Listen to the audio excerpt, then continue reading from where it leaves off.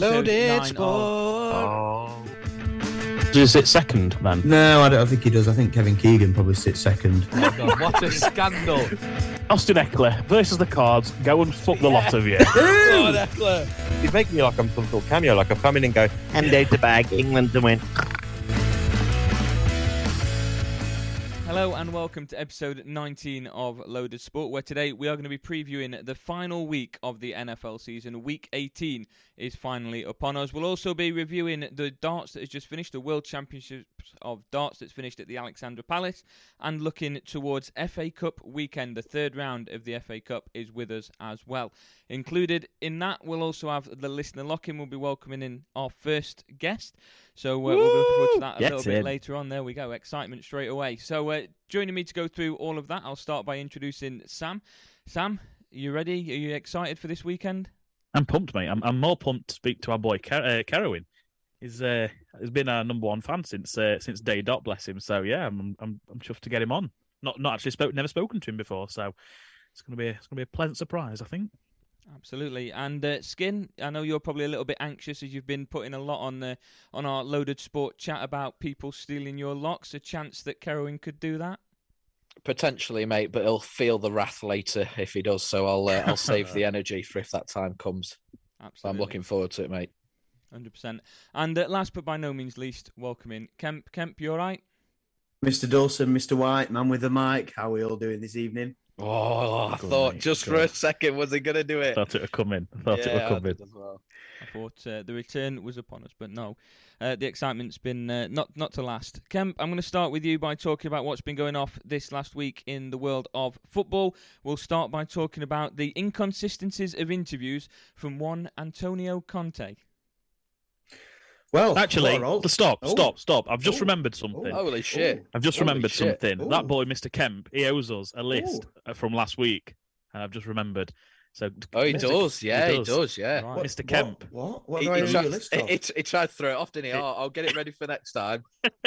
Yeah, Kemp, That's it. you owe us Dustin under carpet went. You're always a list, mate, of Club of the Year, Yes. most improved, You one to shit watch, young player. Right, Well, okay. run through Great it. stuff. Great Run through it stuff. like I Right, run okay, through so- you. Oh, ambushed baby, him. that's not Ambushed possible. him here. Love That's that. not Love that. possible. Right, okay, so what's first? Best team? Yeah, You if tell want. us, mate. Best If- team? Best team of 2022. You've got it written down. Best team of 2022, Real Madrid. Champions League winners, won their domestic league as well. Looked pretty much. They didn't look amazing in Champions League, to be fair, but they managed to just grind out results, and they've got some fantastic players along with a Ballon d'Or winning Karim Benzema. So best team, Real Madrid. I think it's improved team next. Is that right? And I'm going to say player of Manchester the year. United. Oh, we can player go of with the that, Phil. year. If you want. Player of the year. Okay, so I'm going to say player of the year. I am going to say it has to be for me, probably Kylian Mbappe. I think there was a lot of talk after the Euros about, is he just all hype? You know, is he all mouth, no trousers, as it were? But I think his quality is really shown.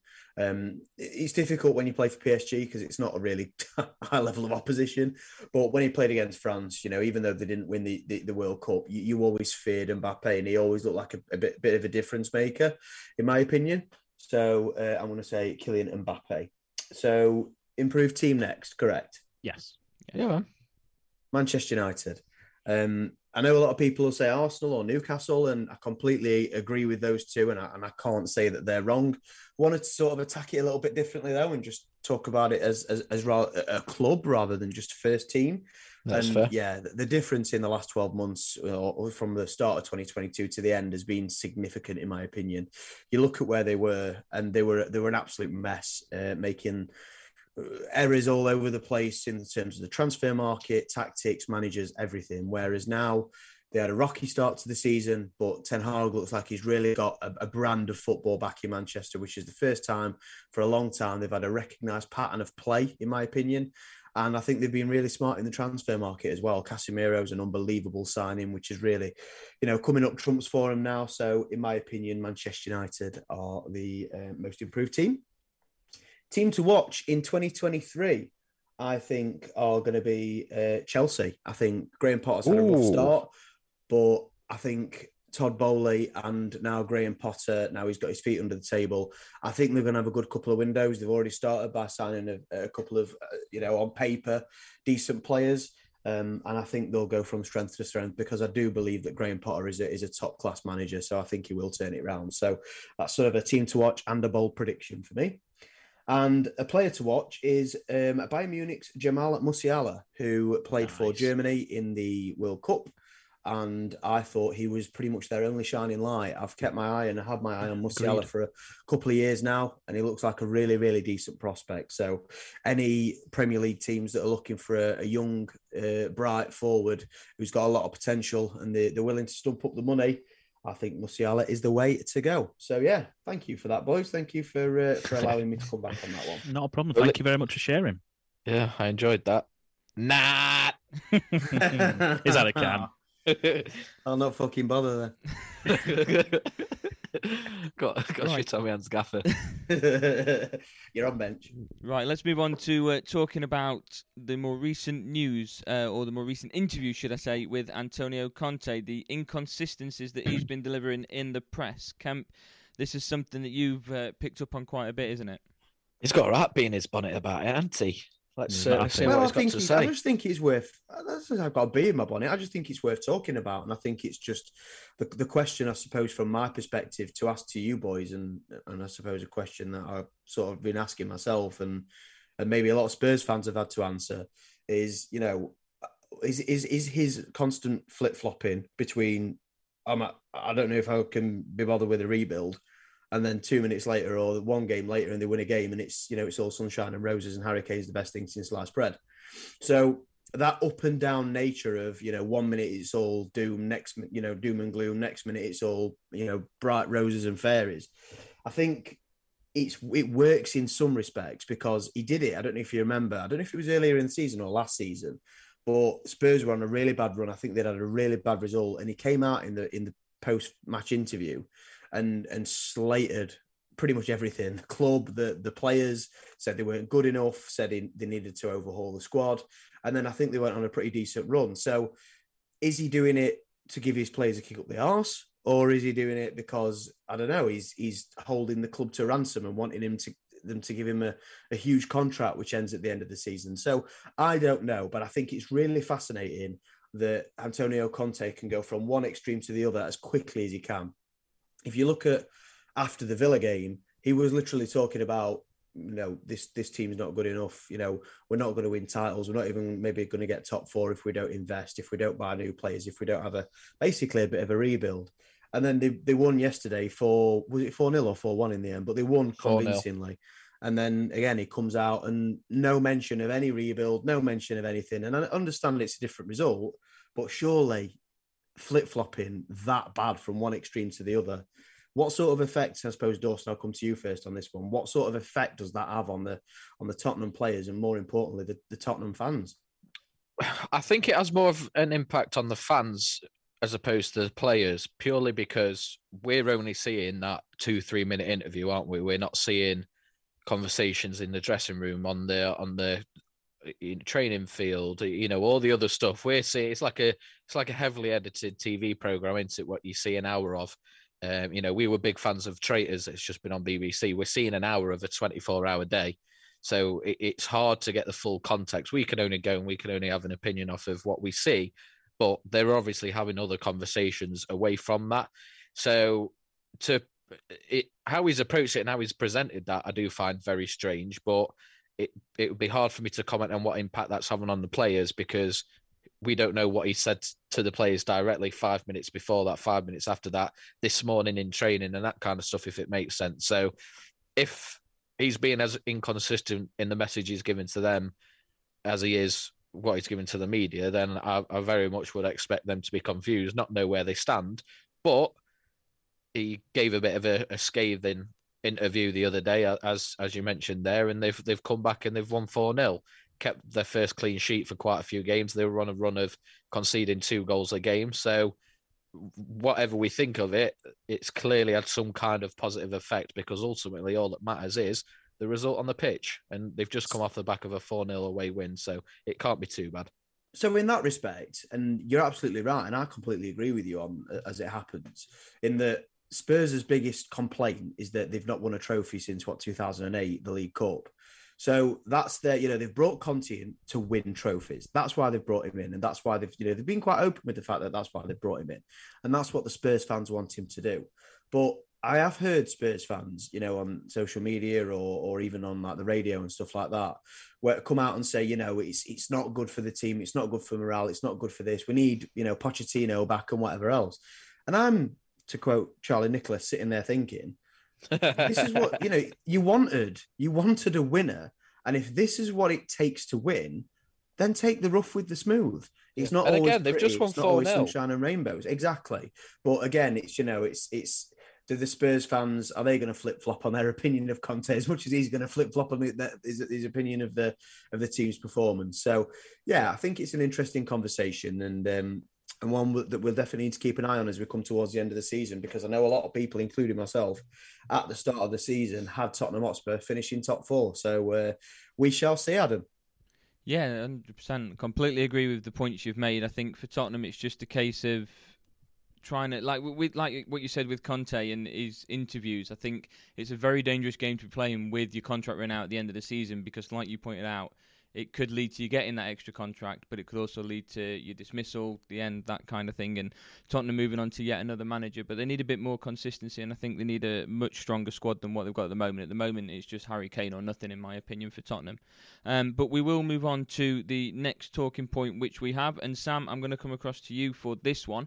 There have been plenty of rumours lately regarding Frank Lampard and Everton's recent form, one of which includes the Football Insider reporting that he will be sacked before the next Premier League game, so after the game against Manchester United on Friday. Now, you're a Derby County fan, you've had Frank Lampard at the helm before. What's your opinion and thoughts?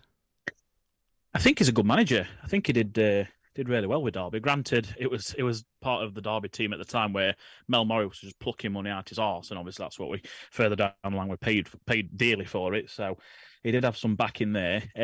36 points in 36 games, I think it is, something like that, as Everton boss, which is just clearly not good enough. However, I do think that if you look at that Everton squad, it's just an absolute Frankenstein team. It's just a bastardized team that's been chucked together. There's about 14 different players from 14 different managers in that team. He's not had a full squad that is brought in under his own power. So there's always that to it. Obviously, they've struggled over the last probably season or so with it all looked quite promising with the big takeover, which hasn't quite materialised. So yeah, I think they should stick with him personally. Whether or not that happens, as you say, it's sounding like they are. It probably will be going by the time they play another Premier League game. But I personally think they should stick with him. I think they just seem to be firing managers left, right, and centre at Everton, and they've just got to give somebody the time and backing just to get their team in. And even if it is just a matter of just trying the best just to avoid relegation this season, do a Newcastle what they did last year. Just concentrate on making sure you survive that relegation, so you've got the fresh season ahead of you, just to clean slate and go again. But yeah, for me, I'd keep him. As I say, I quite liked him at Derby. I think he left Derby far too early in his career, I must admit. Obviously, Chelsea come knocking, and to an extent, can't blame him. It's his club at the end of the day, but I just think he probably should have had a bit more of a self-discipline there and said, you know what, I don't think I'm ready for that bigger job. And I think it's probably set him back slightly in his managerial development. I think if he'd have been at Derby now, I think we'd have, it's like impossible to say, I guess, with that, how we nearly went under. So whether or not he'd have been a part of that, I don't know. But yeah, for me, stick with him, but it wouldn't surprise me if he's gone in the next week or so. Yeah, okay. And Skin, moving on to a talking point. Can I just add something really quickly to that Lampard conversation? Sorry. I don't know. Sorry. I don't know if maybe I disagree slightly, Sam. I don't know if you're looking at it from a rose-tinted Derby spectacles, perhaps, maybe. I don't know. But Everton was 16th when Lampard took over, if I'm not wrong. They're now 18th. The football's pretty poor. The signings have been bad, and that's not all Lampard, because the signings have been bad for a long, long time. But Onana hasn't worked. Dwight McNeil, always a bit of an odd signing. Don't know why they brought that one in. James Garner from United, I think he's on loan, didn't work. Then he got injured. Maupay from Brighton hasn't worked.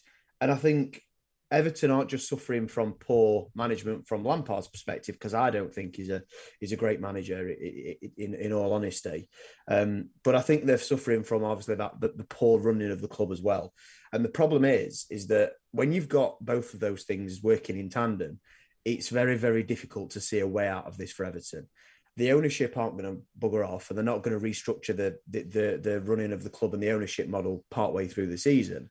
But one thing they can change partway through the season is the manager. And if I was an Everton fan, I would personally want to see Lampard go and get somebody in who's, you know what, don't care what type of football they play, don't really care if they're a dinosaur or not or whatever. I just want a specialist in survival to come in and just to get a couple of players in. It is, but Everton have to be short-sighted this season. They've just got to stay up. Next season, they can maybe have a bit of a change in structure, get a new manager in, a new bright, exciting manager. But this season, Everton need to stay in the Premier League, and by doing that, they need to get a proven manager who is basically experienced at keeping teams in the Premier League, and that's what I think the most important thing is for Everton right now, rather than keeping Lampard, unfortunately. So you're saying they should go for Sean Dyche? Yeah, righto. I disagree. I honestly think it can come good as a good manager. You've got to think in real terms, he's probably had about 4 or 5 years in management, full stop. Yeah. He's part of fucking Mensa, for God's sake. He's a really clever bloke. I can't see how, just a regular, someone like a Steven Gerrard, I can't see how he's not going to be better than him. Oh, no, I don't think Gerrard's really got what it takes either. But, there's a lot of clever footballing people that never make good managers. Steve McLaren apparently is best coach that a lot of top players have ever had. But it was never a very good manager. Hey, you're brilliant at Derby, I'll have you know. What Lampard achieved with Derby, yeah, he got him into playoffs, but I think they were in playoffs year before that without him as well, weren't they? So did he progress on what they'd done the season before? And he'd got Mel Morris spending money like it was going out of fashion. Went to Chelsea. It was for him, weren't it? What? It was going out of fashion for Mel Morris, weren't it? That's why it literally did go out of fashion, yeah. But then he goes to Chelsea, and fair enough, probably didn't get a long enough shake at the stick. They got a transfer embargo. He had to go to Chelsea, in my opinion. You can't turn that type of job down, because if it would have worked, we look at this in a completely different situation, and Frank Lampard's one of the best managers in the country.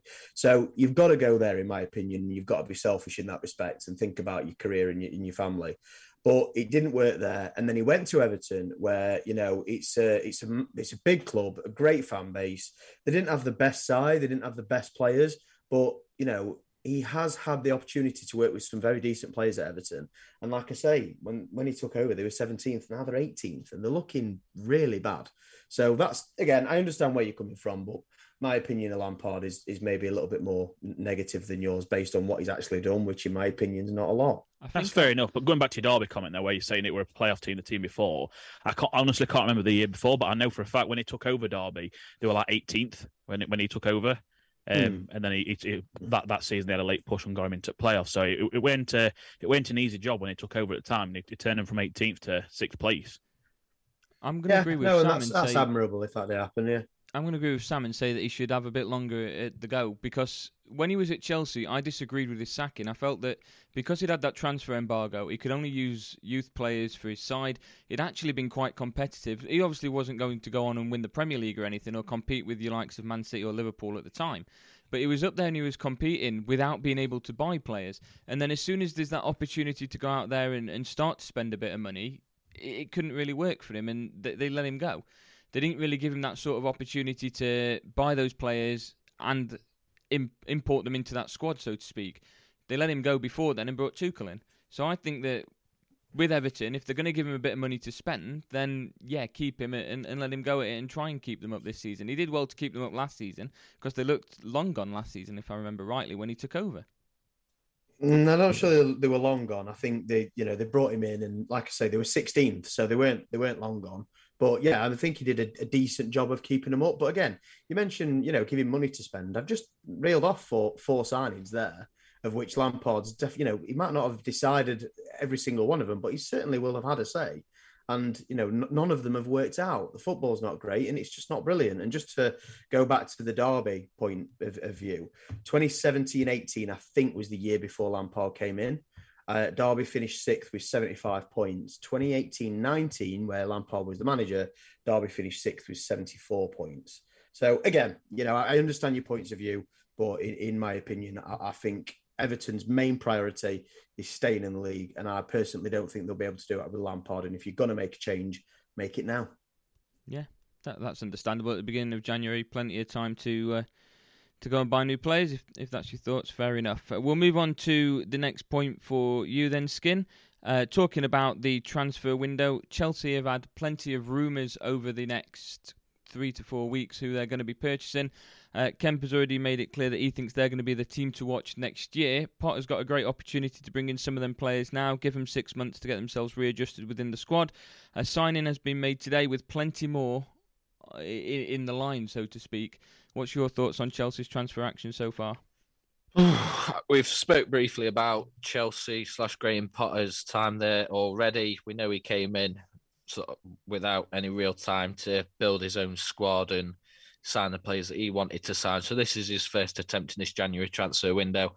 They've got a big squad already. They've got, I would say, a decent amount of depth when you look at up and down the Premier League, but there are certainly areas that they're lacking. And as we know, they've not been in the best of form. And I'm not really sure what they need to sort of look at to turn that around. Like we talk about their defence, they've got really high quality, experienced defenders there in Thiago Silva and Koulibaly. They've got Reece James, who I know has been injured, but Koulibaly. Koulibaly. Go on. Koulibaly, sorry. Koulibaly. Yeah, my bad. They've got Reece James, who is injured, but again is, I would say, in the majority of the Premier League teams would probably put him in their starting lineup if he played for them. Left back Cucurella, who played really, really well for Graham Potter at Brighton, and that form was the whole reason he got that move in the first place. In the midfield injured as well. Chilwell injured at left back. Chilwell as well, when he plays and when he's sort of at 100%, has been a high quality defender. They've got quality all across the pitch, even in midfield. I'd say their main position is up top. They're leading with Kai Havertz, who I'm really not convinced is a top tier, out and out number 9 striker. Toothless. Yeah, maybe he's a bit more of a sort of a number 10 kind of player, a bit more out wide, a number 8 kind of role. But as an out and out main scorer, I've seen absolutely nothing. They've got Aubameyang, as we know, but he is aging. He's not the same player that he was when he was in the league at Arsenal, and has obviously had a bit of success at Barcelona in between those two clubs. So I would say sort of more towards the attacking side of the pitch is where they need to focus, but it would be crazy to get rid of Graham Potter, or even to speculate if he's running out of time at this point, considering the fact that he hasn't had a transfer window. But I'm not really sure what kind of players they could sign or should sign to turn it around. There's certain positions that you can see they're weak in at the moment, but they've got good quality players on paper in those positions already. So if I'm honest, I'm not really sure where the issues lie. As we know, they've got new owners. They've got a new manager. So yeah, I think this season is a write-off. They might, try to look at a bit of a cup run, like an FA Cup type, bit of success and get a trophy and a bit of confidence going into next season. But I do think we're verging on this season being a write-off already at the halfway stage. And yeah, it's going to be a bigger summer than it is a bigger January for me. I'll answer a question for you. They need strikers, is what they need. They're so toothless. They're terrible up top. We're crossed with Kai Havertz, Mason Mount. I watched them against Forest, a poor Forest team, let's be fair, and they just offered nothing going forward, absolutely nothing. And Forest, they definitely deserve to get something out of that game. It kills me to say. But now a striker is 100% where they need to strengthen. Whether or not it's the same as United, really. Whoever's available at this particular time of year, clubs are reluctant to sell a number 9. But yeah, it's 100% striker. That's what they need. Yeah, I'm just not sure who they go for. They've got Mkoku coming in, haven't they? But I believe that won't be finalised until the summer. He's officially signed, but won't join until the summer. So again, this season, pretty much a write-off. They've already got something, a player of that quality waiting in the wings and is a done deal. So yeah, I hope they give Potter this season, because it would be very harsh to get rid of him. And then next season will be more of a test of what the future of Chelsea Football Club looks like. Yes, and as you just said then, they could do with an FA Cup win. To do that, they've got to get through Manchester City on Sunday, which brings us nicely on to celebrating FA Cup weekend, which has made things very difficult for everybody's locks, predictions, wildcards, which we will come on to in just a few moments' time. But first, The giant killing round. the giant killing round, the third round of the FA Cup. Chesterfield are in it, so I can be happy about it and look forward to the FA Cup for a change. I'm going, mate. We'll get onto that later. Yes, we'll get there a little bit later on. But first, we'll look back on the history of the FA Cup. And Kemp, I'm going to start with yourself by looking at your favourite FA Cup moment in history, maybe the biggest upsets, should we say? Oh, biggest upset. I suppose the only sort of fair thing to do is go from in my lifetime. Yeah, let's do that. The biggest upset, I suppose, is the only one that I can use there, and I'm going to go back, and it's a bit of a strange one, and you might not remember it. And to be fair, I didn't remember it until I did a bit of research earlier and actually remembered that it happened. 2011, Stevenage Borough 3, Newcastle United 1. Now that seems crazy in today's time with Newcastle sitting third in the table. But, Stevenage Borough, a team that's always sort of hovered around the bottom division or the bottom two divisions, and not just to win, but to win by 2-goal cushion as well. A really, obviously, unbelievable moment for Stevenage Borough fans, and one I'm sure they will never forget. I was going to go for another one involving Manchester United and Leeds because that was a momentous one. But I did end up going. What was Jermaine Beckford, Old Trafford? That's in the end. Oh, that's the yes. one. Yeah, Killer. That's the one. Remember that? That's what I was going to get. I was going to go with that one, but then I thought, at the time it was a big giant killing, but I think it was like more because it's Man United Leeds. Yeah, rather definitely. Great game. Rather than because it's a giant killing sort of thing. So, yeah, Stevenage 3, Newcastle 1. Bless Stevenage. Up the Borough.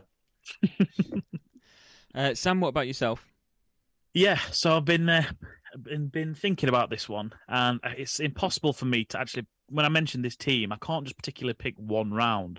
So I'm just going to say Havant Waterlooville in 2008, their FA Cup run, cult favourites, absolutely unbelievable. So I just had to remind myself of how good this was earlier as I was doing a bit of research. So obviously, sixth tier of English football. There was in the Blue Square South.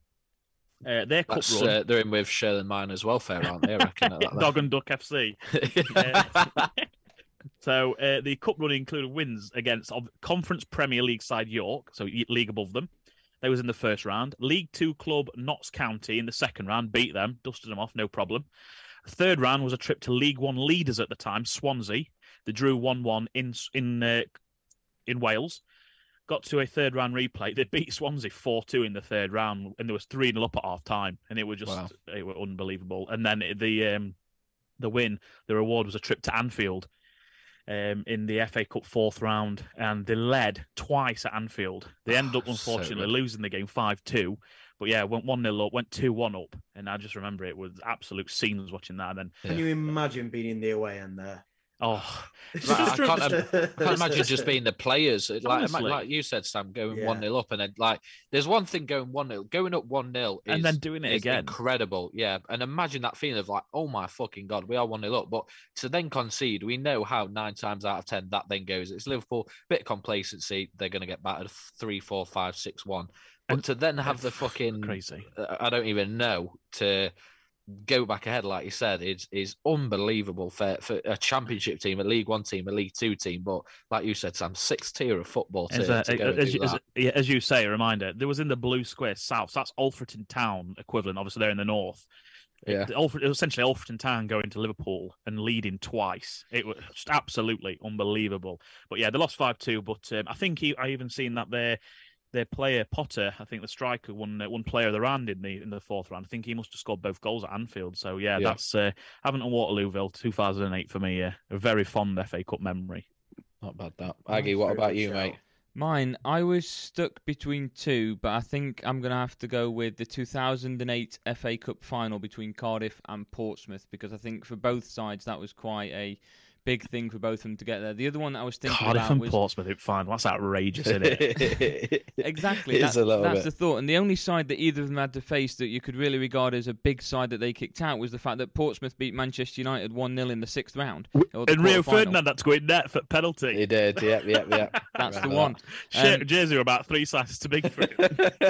And to get to That's a classic Neil Warnock, like not putting a keeper on bench. Definitely. It not got Jags as backup though, have they? If you got Jags in there, he saved it. To get to the final, Portsmouth beat Ipswich, Plymouth, Preston, United and West Brom and then beat Cardiff in the final. Throughout the entirety of that tournament, they only conceded 1 goal. Wow. So It's an iconic team though. That starting 11 and bench is prime. Harry Redknapp, Wheeler dealing, your Peter Crazy, Crouch, is that your Suleiman Tara's, is that Defoe and Crouch up front? Yeah, Defoe and Kanu. Crouch. Kanu was part of the team as well. David James in net, Glenn Johnson right back. Sylvan Distan It's, at centre half. Herman Horidason as a him. centre back / left back hybrid. Sylvan So, Distan, centre Yeah. half. iconic team of our brilliant. generation's childhood. Brilliant. I do, just before I come Prime on to Premier you though, League years Skin. then, boys. Yeah, They were big time. 100%. I do, just before I move on to your Skin, I want to give an honorary mention to, of course, the 1997 FA I Cup. know. I knew it would come in. I knew. To be I honest, can't believe we didn't go with it. I I didn't go thought with this it. was yours. I definitely thought this was yours. I honestly didn't go with it because at the time I was 5 and I didn't actually start going to Chesterfield games and watching Chesterfield until 2004 was my first game. Yeah, so I that's thought fair. it was a bit unfair for me to go for a game that I wouldn't have really remembered anyway. So I've gone with Portsmouth Cardiff because I remember watching that as well on TV. So Skin, will go on to you. I've gone down the similar route of Sam in terms of not a specific game as such, but I will get onto that, but more the run. And I've gone for Wigan Athletic winning the FA Cup in 2013. They are a team that in that season got relegated from the Premier League team and they played in the final second place Manchester United. They were off the back of winning their first league title, the Aguero goal to win their first ever Premier League championship. And yeah, the run itself to the final on paper wasn't that hard. They played Bournemouth, who at the time were a League One side. They beat Macclesfield, Huddersfield, Everton in the quarterfinals, a fellow Premier League team, and then Millwall in the semi-final. So they only played one round where they played and beat a Premier League team. So not the sort of hardest route to the FA Cup final, but they got there. There were opportunities for shocks, especially with their league form. It could have been quite easy to be a bit complacent, rest a few players and notice that, look, we need to focus on this league and try and avoid relegation and maintain our place in the top division. But they didn't. They got to the final. And in that point in time, playing Manchester City, Man City went in as the strongest favourites in FA Cup final history with the bookies and the odds that they were to win that game.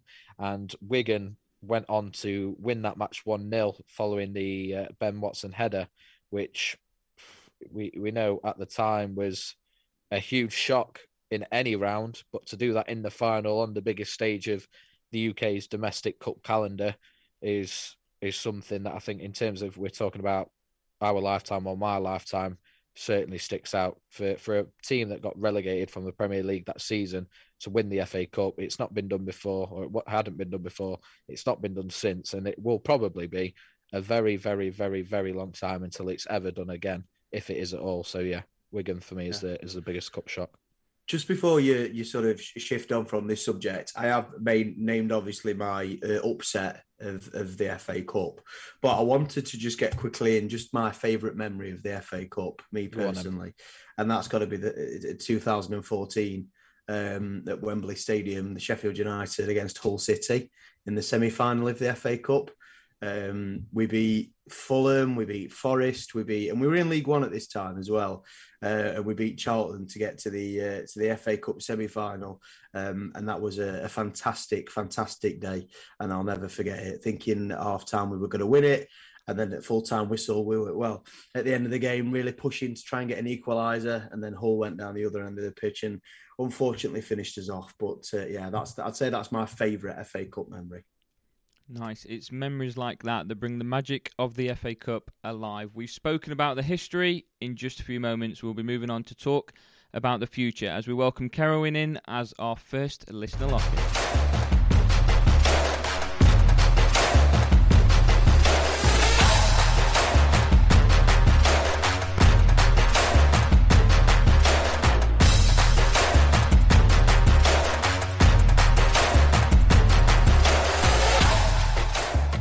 Welcome back to episode 19 of Loaded Sport, and welcome to the debut of Listener Lock-In, where you've heard in the past 18 episodes us providing our locks. We're now going to welcome our first guest, Kerwin, to deliver his locks. Hello, Kerwin. Hello, how are we all doing? Good, mate. Good. How's yourself? Amazing. I finished work and I've got a Nuki Brown, so it's all good. Oh, bless you. How does it feel to be our first ever guest? Amazing, but it's just being in the room. Well, not even in a room, is it? But in a Zoom with you, it's just emotional. Love Dear. It's like meeting your heroes. Never do it. I've seen the things you guys do. Yeah, you'll be disappointed with us lot, trust me. I've seen the video of you lot. I can never be disappointed. I love that. Anyway, swiftly moving on. Yeah. I'm sweating on what video it is, to be honest. Yeah, we need to be quick, or Adam's going to have a big editing job to sort out Anyway, tomorrow. we're getting cancelled. Let's move on. Up till 3 o'clock in the We morning. weren't that bad. Oh, right. So, Kerwin, welcome to Loaded Sport. Just tell us a bit about your background in football. You're supporting Newcastle. How did that really come about for yourself? Basically, my parents have nothing really to do with football and not asked about it.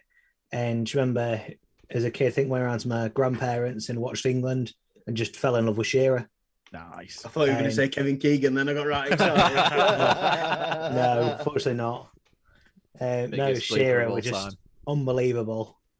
And What a player. I just loved him. And then ever since, it's been Newcastle. Even while we were shit, I still supported him. You know, Fair play to you, mate. hypothetically, say Harry Kane beats Shearer's record. He won't. Are you saying he won't? Oh, No. adamant. Wow, Adam, confident. didn't even let you ask the No, wait, you question. didn't let me finish. Hypothetically, if he did, you saying he won't. Kez, learn out what hypothetically means, yeah? It means it might not happen, Right. just imagine it does. So imagine he does. Well, you've already essentially answered my question. Would you still say Shearer was the better striker? Yeah, because he played in a shitter team. Yeah, that's true. That's He played- definitely true. He played with Blackburn, who weren't great. I know they won the league. Oh, And they had say- a decent side at the time. Premier Him and Chris Sutton up front. Yeah, I Oh, know. right, but it's it. it's not quite Son, is it? Sherwood? Next to him, No, it's not. but no, I don't.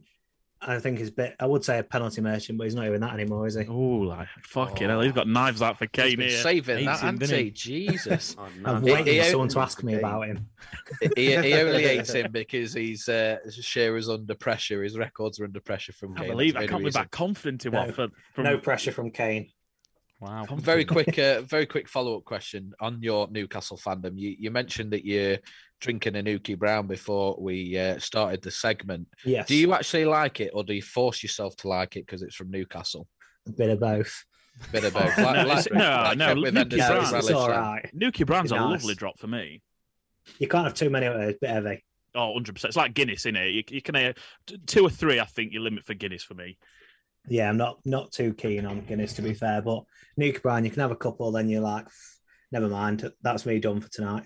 Yeah, you don't need your dinner after a couple of them, do you? Nah. Okay, Full so of protein. as a Come on then, Newcastle Aggie. fan, Let's fucking do it. Let's do it. I've been excited for this for ages since we came up with the idea and we announced it. The schedule is full. Let's get stuck into the main event. Dawson's been sat there nursing will. a semi. I'm going to let him. Oh, I'm going yeah. to let him kick things off. Oh. Dawson, go for it. Am No, I just kicking off? before you do, just a big No, shout out. stop. I'm not cock teasing you, although I am a little. You bit. are. Just a big shout out to everybody that's responded and that's joined in on this listener lock-in. And like Dawson said, we have got pretty much a full schedule. So we're Absolutely. looking forward to everybody who's listening and everybody who's coming on. We're looking forward to having you on the show. But right now, we've got Kez, we've got our boy Kez, and we've got Dawson starting the listener lock-in. So let's do it. Time. More or less fully booked until May. Unreal, that.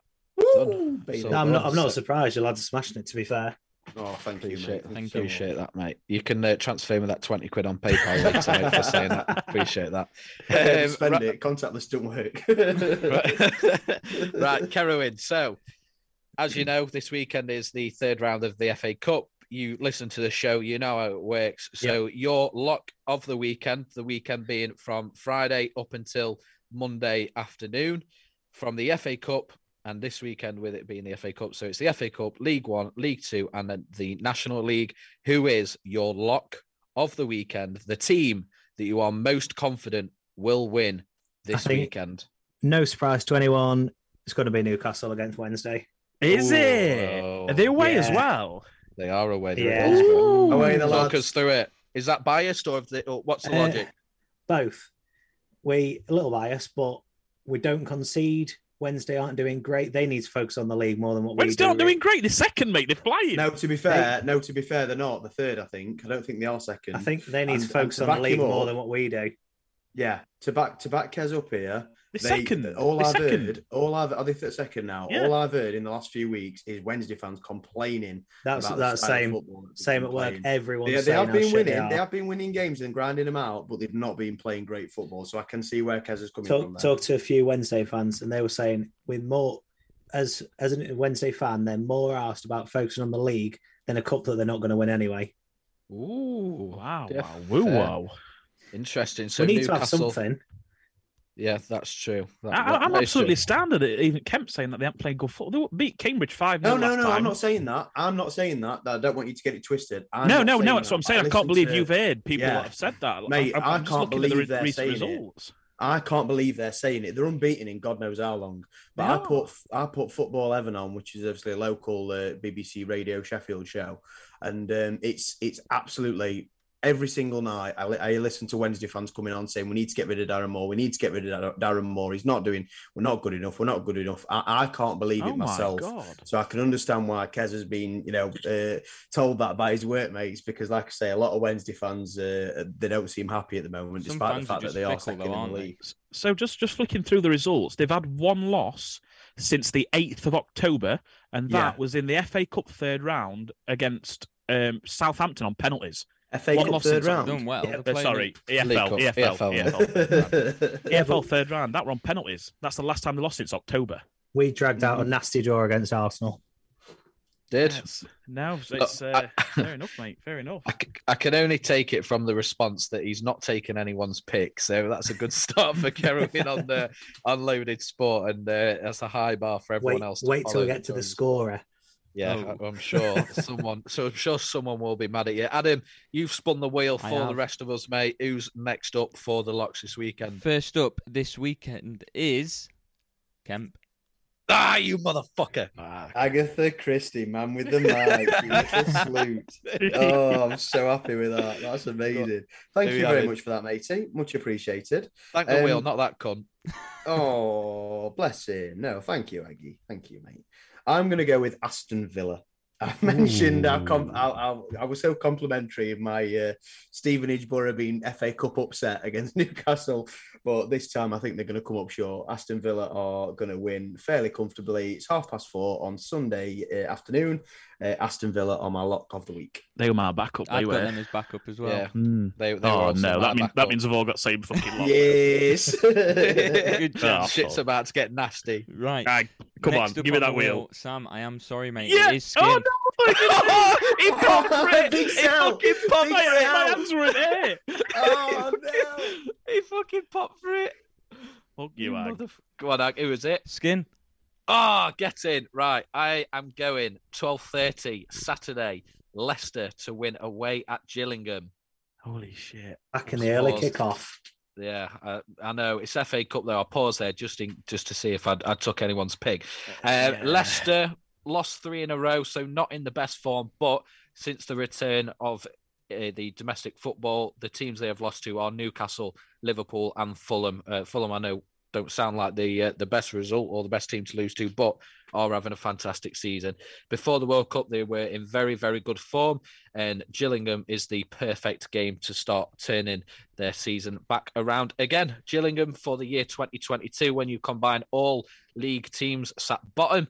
They lost on Monday very closely to Stevenage 1-0, and I think that as the least chance of a cup set this weekend. So yeah, Leicester to win away at Gillingham. I can't believe you've gone for an away game. I know, Sold out. mate. I know, but it is FA Cup, so that's about that's the gap I need to Mhm. be able to back an away game. So yeah, Okay. Sam, you are up next. Yes, I thought it'd be you. So has Spurs at home against Pompey been taken? no, mate. Fuck You know off. damn well it hasn't. Don't you dare. Ag, is that yours, mate? It is mine. Well, it ain't anymore because it's mine. It's taking Tottenham Hotspurs at home against Pompey. I can't lie, I had Villa at home against Stevenage, and I had Leicester to beat Gillingham away. They were my other two backups, and that was it. Nice. So if you'd have gone first, I would have been completely fucked. So, yeah, Spurs at home against Pompey is my lock of the week. Thank you very much. Can you give a reason then, why I Aggie. scramble? I mean, it's Tottenham against Pompey. Do I need to give that much of a reason? Yes, please. My other, honourable mention. Yes. If you want, Go on. I was going to do an honourable mention. Coventry at home against Wrexham would have been probably the one. They were my backup. Yeah, they're probably one Interesting. I'd have pivoted to, but yeah, I'm Well- sticking with the Spurs at home against Pompey. I had Arsenal up until when Dawson messaged me saying, Monday. "Oh, not Monday." I was like, Yeah. "Shit." Yeah, not Monday night because we'd have been recording. Yeah, I might sort of start stepping on toes with wildcards here, Kez. So if you can, don't pick whatever match you've gone for there if it is in the FA Cup. But are there any teams that you've highlighted or you can see potentially causing an upset this weekend? I was intrigued a little by Villa. I expect Villa to win, but also I don't know. Don't There's say something that, telling mate. me. Something telling me. Fancy it, Stevenage. Yeah, I don't know why. Do you expect people upset? If it were at Stevenage, I'd be more inclined to back you. But at Villa Park, it's a If tough it were at place to go Stevenage, for. I wouldn't be back in Villa. Yeah, put it that way. definitely. My other one is I don't know who you'd class as favourites though. Be Burnley, Bournemouth, It's a tough one, that. because Bournemouth don't look great, but Burnley are looking good. But you'd imagine that are they going to fight for the cup? If they chances are they going to drop? Well, to be honest with you, we'll get to it in a minute. But one of my wild cards is something similar to that. So I'll go over it with you when we get to Go it. on then, Adam. You've had plenty We're all of time good, now. We're all good. I've got one. I'm going to go with Forest away against Blackpool. Forest, yes, they've A not. lock. A lot. Yeah. Sam A is lot. so That's mad a about big that. lot. A lock. Forest just outside of relegation in the these. Premier League. Blackpool third bottom in the Championship at the moment. So neither team performing too well. But I think Forest, based upon how they played the other day against Southampton, I think should have enough to see off Blackpool. So I'm going to go with Notts Jesus. Forest as the lock. And Sam, I'll apologise in advance for. That's getting all right, that mate. wrong. I ain't backing these FA Cup in it. I ain't backing it. Right, so I was just before I got into Kez's scorer, I was going to ask you two very quick questions there, Sam. So my number one question was, on a scale of 1 to 10, how fuming are you with Ag that he's picked that as his lock? But I suppose it's irrelevant now. Right, And my second question was going to be, and I suppose it's not relevant for this week based on what you've just said, but will be moving forward. But you always put £10 on our combined football and NFL will I be locks. including theirs? Will you be including the listeners? I will not. I will not be. Okay, I mean, that's I've I'll already take this thought about. personally. Yeah, no, I wouldn't, mate. We have to put with mine and Kemp's predictions. So they took their bad. I thought I got away with Mine that. are then. all right, actually. As long Yeah. as I Not beat. bad. Who was it that got one last week? Both of them. Oh, Adam Adam and and Kemp. Yeah, If but we I'm name saying- any week, but no. that'd be Adam me. who's saying is all right. Actually, He got one. No. I got one last week, but it's not like that's an every week thing. With Kemp, that's like a high score. Oi! Hey! No, Hey. no, I've already thought about it. I'm not going to be having the listener lock in my £10 eightfold because it's obviously an eightfold in it, so it's NFL included. I might just for the laugh, but we'll see. I might have a £5 or no, actually, I might have a £1 bet every week. No, right, I'm committing to Fucking, it. are you okay? I'm committing to How it much every room have week. you I'm had? going to have a £1 bet on our listeners' lock, scorer, wildcard, and their 3 score predictions as well. And Oh, if Jesus. someone over the season gets 6 out of 6, what a fucking win! So, right, anyone that's listening to this and moving forward, take this shit seriously because I've got a quid on it. All right. Let me change all my answers. Scorer, Kez, of the weekend, same leagues, same days. What player are you most confident will put the ball in the back of the net this weekend? Well, I know you said about going first, but I had 3 in mind, but obviously I don't want to say them. Just in case. I'm going to go with Mitro. Oh, Mitrovic, Ooh, yeah? yeah. Talk us through why. He's just an unbelievable player. He seems to score regularly. Fulham rely on him more than they do anyone else. And I'm confident that against a lower side, he's going to find that form that he did in the Championship as well. Yeah, away at Yeah, Hull it's a is good that point. perfect opportunity. I suppose it would come down to whether or not he's rested, but Well, this is comfortable why out it's there, been they so might fancy a difficult. cup run. Yeah. So I've looked at a few players from big side, shall we say. Yeah. I had someone from Newcastle lined up, and I was like, yeah. And then I thought, are we going to bother playing him? I mean, we probably will, but I don't know. I just thought Mitcho's the outlier for me, that even if he comes on with 10, 15 minutes to play, he's going to have a chance, isn't he? Yeah, fair enough, mate. It's a solid choice. Aggie, I'm going to assume that you're up first for the scorers. I am, yeah. I've got 2 written down, and I'm actually going to go for the one that I've got written down as the backup because I think that he's the more favourable one. Shit it. It's not so much shitty. I just think that his stats look better. Shit it, mate. Shit it. All right, You fucking shit it. you say it how you want to say Definition it. of shit at that. I'm going for Aaron Collins from Bristol Rovers. I've avoided FA Cup just because I don't think there's going to be... I can't really predict who's going to be starting for certain teams, a bit like what Kerwin just said. Aaron Collins, 13 goals and 10 assists in League One so far this season, and he's going up against Cambridge, who just conceded 5 against Sheff Wednesday midweek. Don't get me wrong, Sheff Wednesday are a very good side, but Aaron Collins is the top goal scorer in League One at the moment, so I'm going to stick with Aaron Collins. Fair enough, but can we ask who your first or your initial first choice was? Can I say that afterwards, so I'm not like stepping on any of your guys' toes? I was thinking the same thing. Fair enough.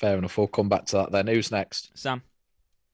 Ooh, is it? Yeah. So I struggled this week because I was looking through the FA Cup fixtures, and like I said earlier, just you don't know who's rested and who isn't. I was tempted to dip into League One, and I still am, to be honest. I wish you'd dip into me. He's shit it. Oh, what again? Can I guide him in? Shit it, listen to Ag. Yeah, of course you can, mate. What you say? Can I guide him Kev's in? just asking if you Oh, got me in. please. Right, okay. So I am gonna. Oh, I've bottled it. I've changed it last second. You know. Oh my I've- God, lads, I've got- come on! I've got a scorer and a backup written down in front of me, and I'm not going with either of them. I've bottled. Let the me FA just Cup. remind you. Going on. Let me just remind you that the spreadsheet is now in play for 2023. So Yeah, start as you mean to get on, and have some yeah. confidence in your picks. Well, that's even more the reason why, because I've got the 2 players I've got. You just don't know if they're going to be. They're like both top strikers for their teams. So, are they going to be rested? Are they going to start? I'd rather take the risk of going with a League One, and I'm going to go Plymouth, and I'm going to go for Whittaker, who's been in Okay. some fine form for Plymouth. Okay. Who's next? Skin. I thought so. So I have changed my mind about 4 times this week. A lot of it due to the FA Cup, as we've discussed.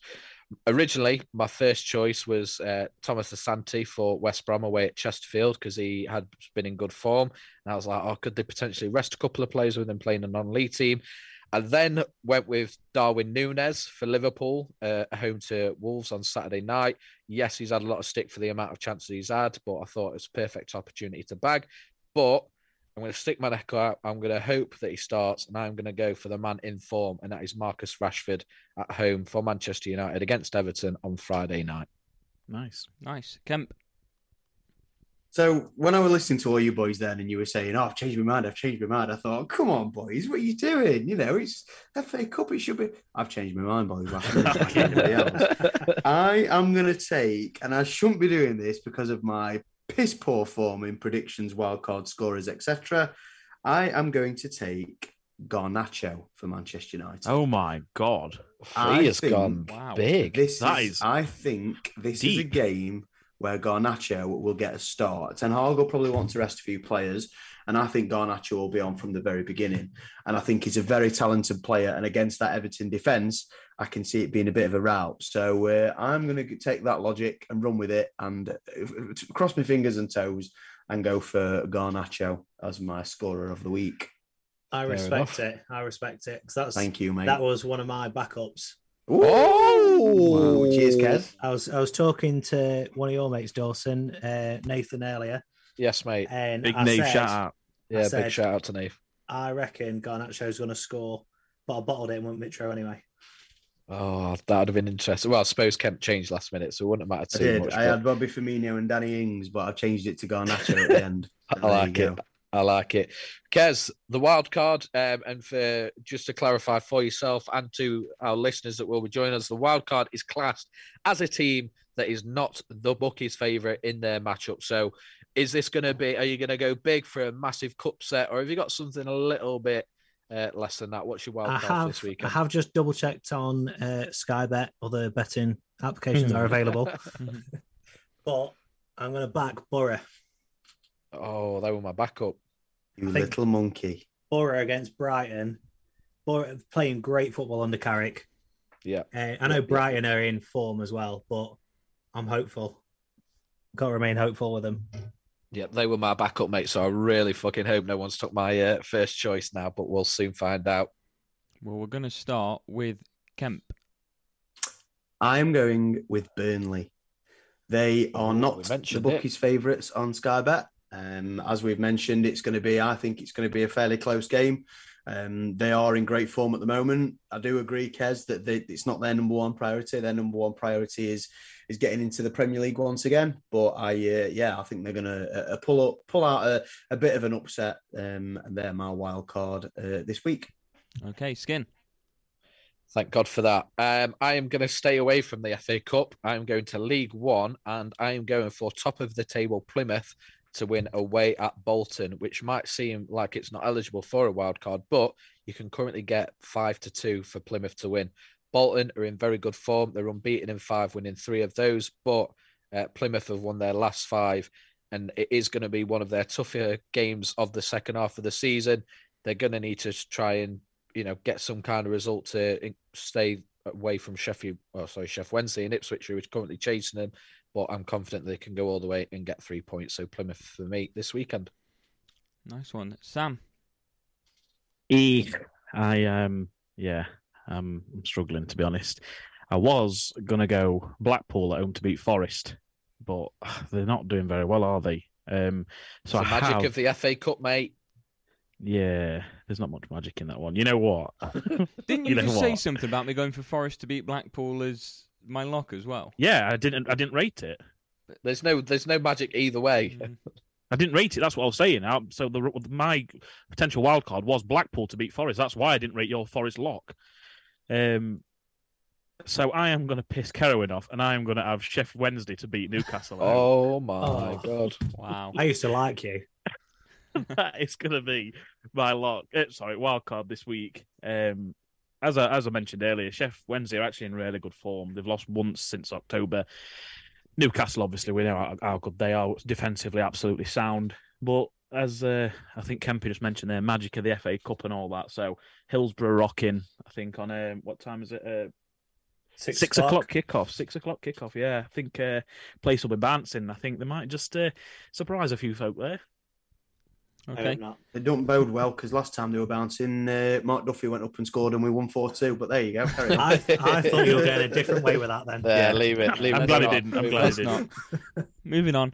My wild card, and neither of mine actually got taken as a bit of a surprise, but I'm going to go with the National League team that I feel the most confident is going to cause an upset, and that is Wrexham to win away against Coventry. Oh, you motherfucker. I thought you were going to go town. I never go against or for Chesterfield.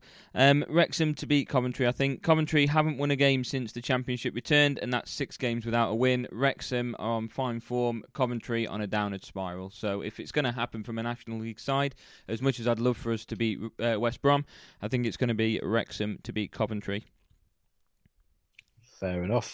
So, Kerwin, as part of our Loaded Sport competition, the listener lock-in, one thing that we're doing alongside getting you to take part in our usual stuff is giving you 3 games from the upcoming weekend to predict a score for after 90 minutes. There will be replays, so it doesn't matter too much. But I'm going to give you 3 games, mate. I want to give you to give me your score prediction, and then that will give you a potential score out of 6. So your first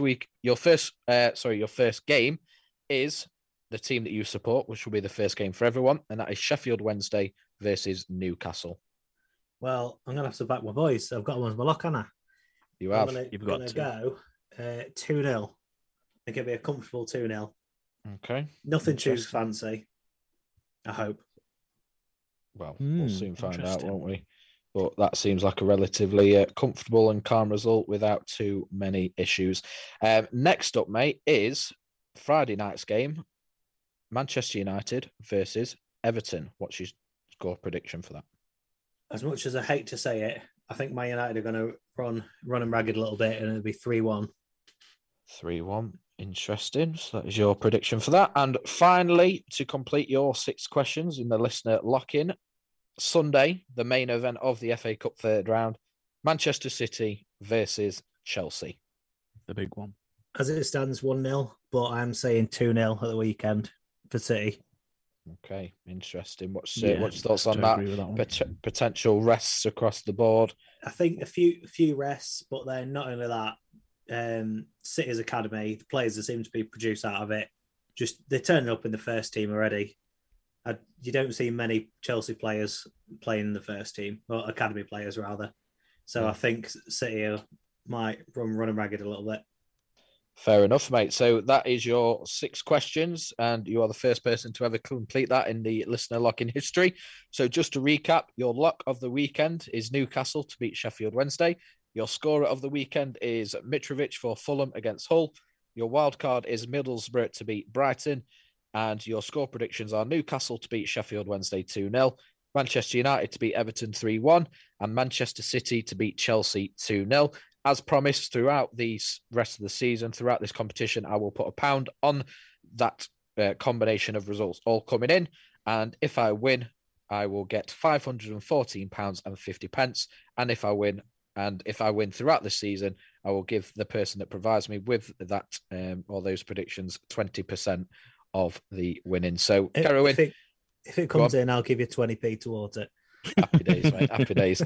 Kerwin, thank you very much for joining us, mate. We'll review your predictions on Monday's review show for listen out to that, and we'll get the leaderboard started on social media. But yeah, we really appreciate you joining us, mate. You've been class in promoting us and taking part in the forum and everything else, and we look forward to having you a part of our fan club and our supporters group as we continue to grow. But all I'm saying is, if you want to bid off anyone, not mention anyone's names because I don't particularly know who to pick. I'm happy to drop in. It's got to be Mudge, hasn't it? Yeah, it's got to be Mudge. It's Definitely. Well, I think we'll all agree that in the future, we'll definitely get you back on, Kez, because you've been absolutely fantastic. So thank you so much. Cheers, I appreciate it. Yeah, cheers, Kez. Enjoyed that. As I said to Dawson earlier, how about them Vikings? Oh, mate, you've had to fucking ruin yourself. Get some fucked up, You've got one chance now to potentially save it. The closing question that we are going to ask everybody that comes on our show, and I'm going to spoil it a little bit for you. I'm going to take away your probably obvious answer. You can't say Alan Shearer. Who is your sporting hero and why? Oh, don't. There's a player that I absolutely adore, and I wish I didn't. Morten Gamps Pedersen. Wow. What? You've got to say why. You can't leave it on that. My first ever game with Newcastle Blackburn, we lost 1-0. The bastard punched the ball in the goal. But tell you what, he could fucking strike a free kick. He was class. He was absolutely class. But that's those left field. Yeah, I was waiting for like Nobby Solano or something like that. He's coming out. Yeah, brilliant. Lee Bowyer, Kieran Dyatt. Yeah. Thanks for joining us, Craig mate. Bellamy's assistant manager at Burnley. Brilliant. Is he? Yeah. How random's that? That's very random. That they must have him and company must have linked up in their Man City playing days. But yeah, that's everyone's sporting fact of the day. I thought you'd enjoy that. So thank you, Kerwin, for your locks and predictions this week. In just a few moments' time, we'll be back to discuss the Darts World Championship reaching its conclusion and just how well Loaded Sport did in the predictions.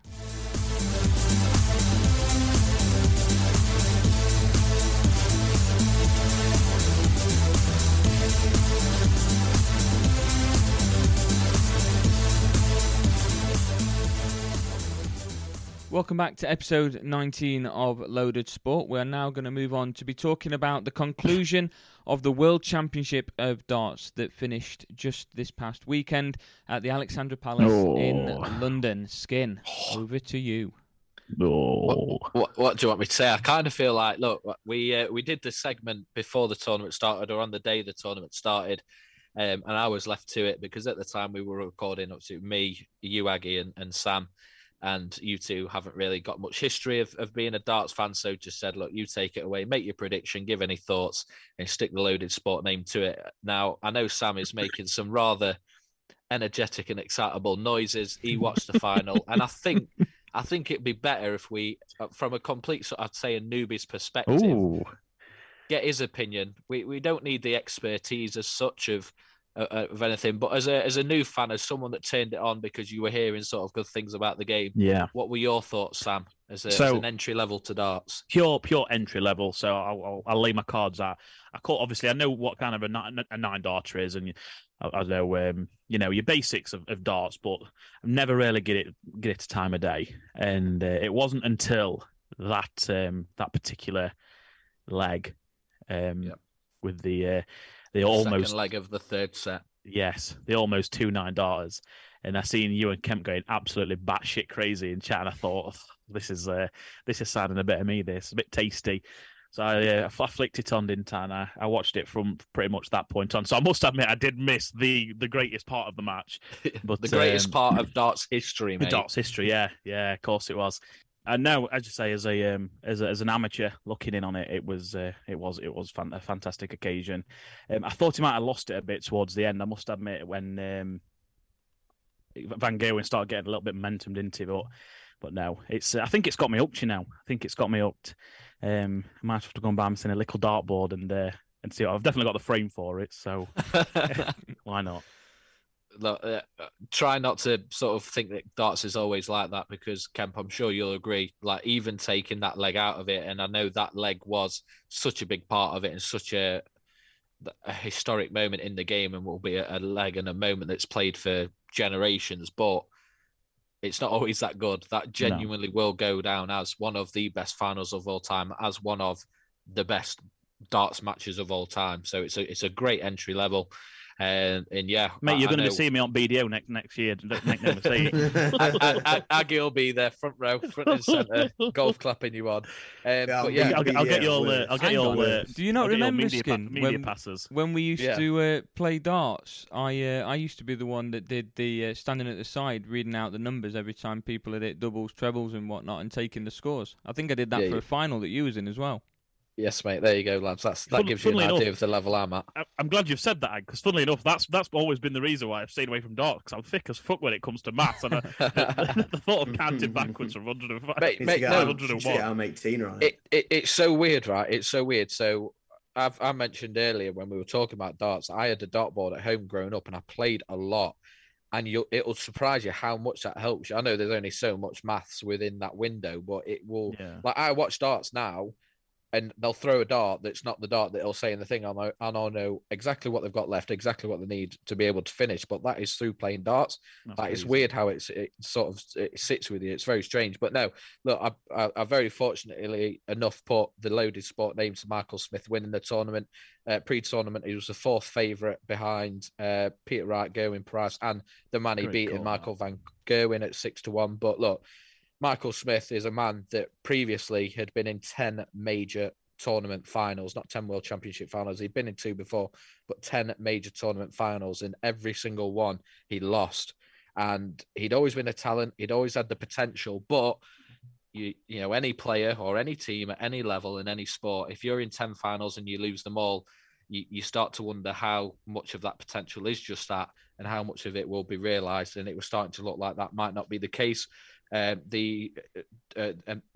Darts, had a tournament, their first sort of big tournament in America, not far off this time last year, set in Madison Square Garden, which Michael Smith won. It wasn't classed as a major tournament, but he did win it, and that was seen as the potential turning point. And then, as I mentioned in that preview, in November, a month or so before the World Championship started, he won his first ever major tournament, winning the Grand Prix, which is a top 3 tournament in the darting calendar. So that is why I said that, look, as I mentioned in the preview, he always had the potential.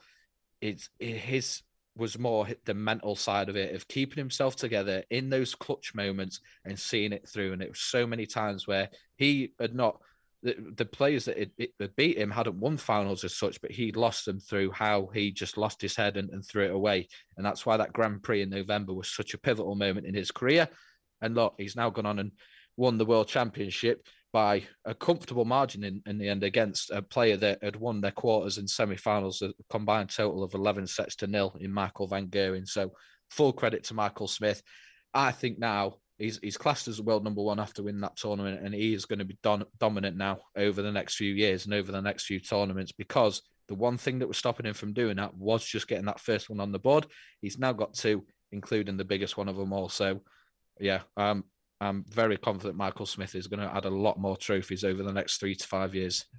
Yeah, and hats off to both yourself and to Michael Smith, because you called Michael Smith winning it at the start of the tournament, and I'm not sure how many people did. So, and I certainly didn't. So, so hats off to you on that one. And obviously, you guys have talked about the game and how amazing it was. And like you said, Dawson, there as a darts fan, watching the darts as much as I do, I watch the match play, I watch the Premier League, I watch the World Championships, and it's I will never see that again. That was a moment in time. I think I said to Sam, it was like darts' equivalent of the Aguero moment, and it really was. You'll never ever see that again. It was so special, and for that to be happening with the two, what I think are now the two greatest players in the world, in the biggest tournament in the final, that'll never happen again. And what a moment that was for darts, and what a moment that was for new fans or a casual audience to bring them into darts. I've seen Ariel Helwani, MMA reporter Ariel Helwani talking about darts. Now he wants to come to the World Championships next year. Did you see the interaction between him and Wayne Mardle? Who, by the way, shout out to Wayne Mardle. One of the greatest. He could not speak. He could not speak. One of the greatest sporting calls of all time. Unbelievable call. As you say, Ariel was talking about the darts on his show. Yeah. They hooked up on Twitter, and Wayne basically said, "Look, if you're ever in the UK, if you ever fancy a night of darts, let me know." And I'll be honest, I know we're very early into 2023, but I did not have that on my bingo card of seeing Ariel and Wayne Mardle it's interesting with each other on Twitter. But... Well, it's interesting because the Premier League is in Nottingham the same weekend that the UFC's in London. And there we go. Ariel Helwani is a Forest fan. Ariel Helwani is a Forest fan, unfortunately for you, Sam. So but yeah, I mean, going back to my original point, not just journalists and podcasters and content creators are going to be getting more involved in darts because of those scenes and because of that game and that moment. Yeah. But more casual audiences like Sam, you say you used to play a little bit and sort of always been on the periphery, and it got you us going mad about it. It got you watching the game. You've seen the highlight, you've seen the clips, you've seen the call from the commentators, and hopefully that means that going forward you'll start watching the darts and they'll have got a new /old/ renewed fan in you there, Sam. So I think it was a great night for darts all round, and as a darts fan, those are the moments that you love to see. Absolutely. 100%, and we'll be looking forward to hearing more about the Darts Championships as the year goes on. In just a few moments' time, we'll be back to discuss week 18, the final week of the NFL Why season. do you always struggle with that? I don't know.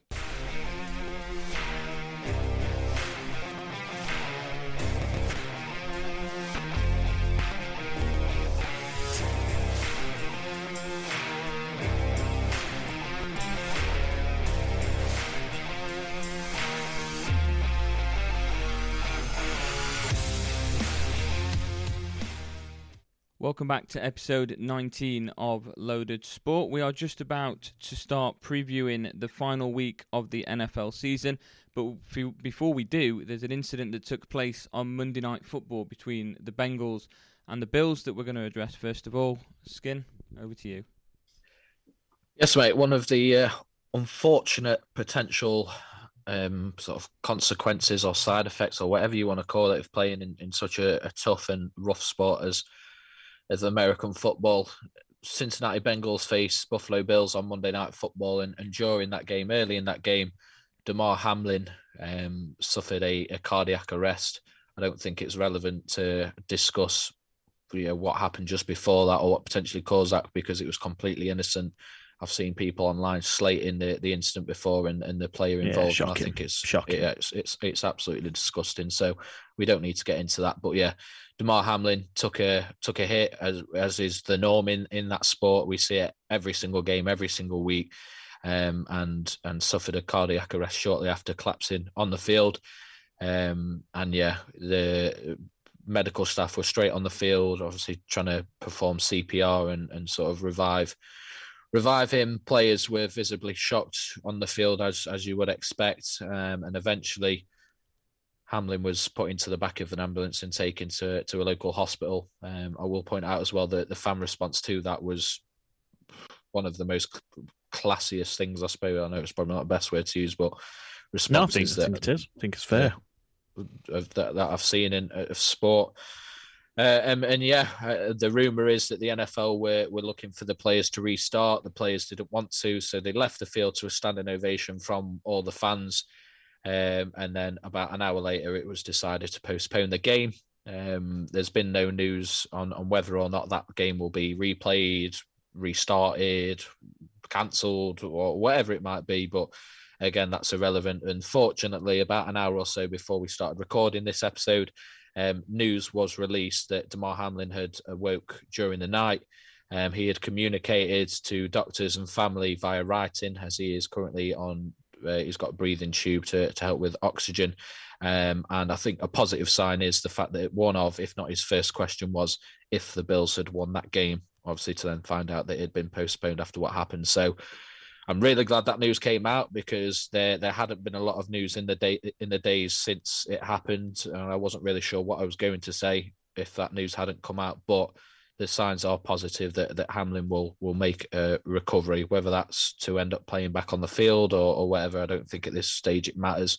The most important thing is that he is still with us. He is awake. He is responding. He is communicating, and that is a massive credit to the medical staff that were available on Monday night in Cincinnati. So yeah, I thought we had to mention it. We couldn't just get into our usual stuff, our usual laugh without sort of bringing it up. But yeah, our thoughts are with Damar Hamlin and his family. I think one of probably the only positive to come out of this situation. Damar Hamlin does have a charity that looks at sort of donating toys to sort of less fortunate families and children, with only a couple of thousand as a goal, and it's in the multiple millions in donations since the incident. So yeah, definitely. There's been no news on whether or not he's aware of that information, but I'm sure as he continues to recover and sees that, he'll be blown away and by the response, and ultimately the larger community that will benefit from that support that he's been given. So yeah, our thoughts are with him, and it's great to hear that he's starting to make a recovery. Lovely words. Okay, we move on to discuss this weekend's action. Week 18 of the NFL season, the final week of the regular season before wildcard weekend. As we know, Skin absolutely loves that weekend, even more so if his side can make it into the playoffs. So Sam, I'm going to start with you and the permutations for both the AFC and the NFC. You know what? I was thinking about this, and going back to what Skin mentioned, I'm not going to touch too much on the AFC side of permutations, just because we don't quite know, what they're doing with the Buffalo game, and we don't quite know the order it's going to fall and whether it's going to be a non-contest. So I'm not going to really touch too much on the AFC side of the top tier of the seedings. So I'm going to start with the NFC. And obviously there's essentially one place left up for grabs, and it's my boys, your boys, and the Lions. It's a win and in situation for Green Bay. Your boys need a win paired with a Lions win, if I'm right. Is that right? Yep. Or a Green Bay and Lions tie, apparently, also does it for us if we win. Right, okay. I don't think it's going to end in a tie. I think it's going to be one of those situations where, any team would rather go for a 2-pointer and let each other win it than, I think, letting Seattle win. That's how I'd see it, I think. But yeah, it's all to play for, and we've obviously been flexed to Sunday Night Football, which I'm not too happy about. But neither am I. I don't agree.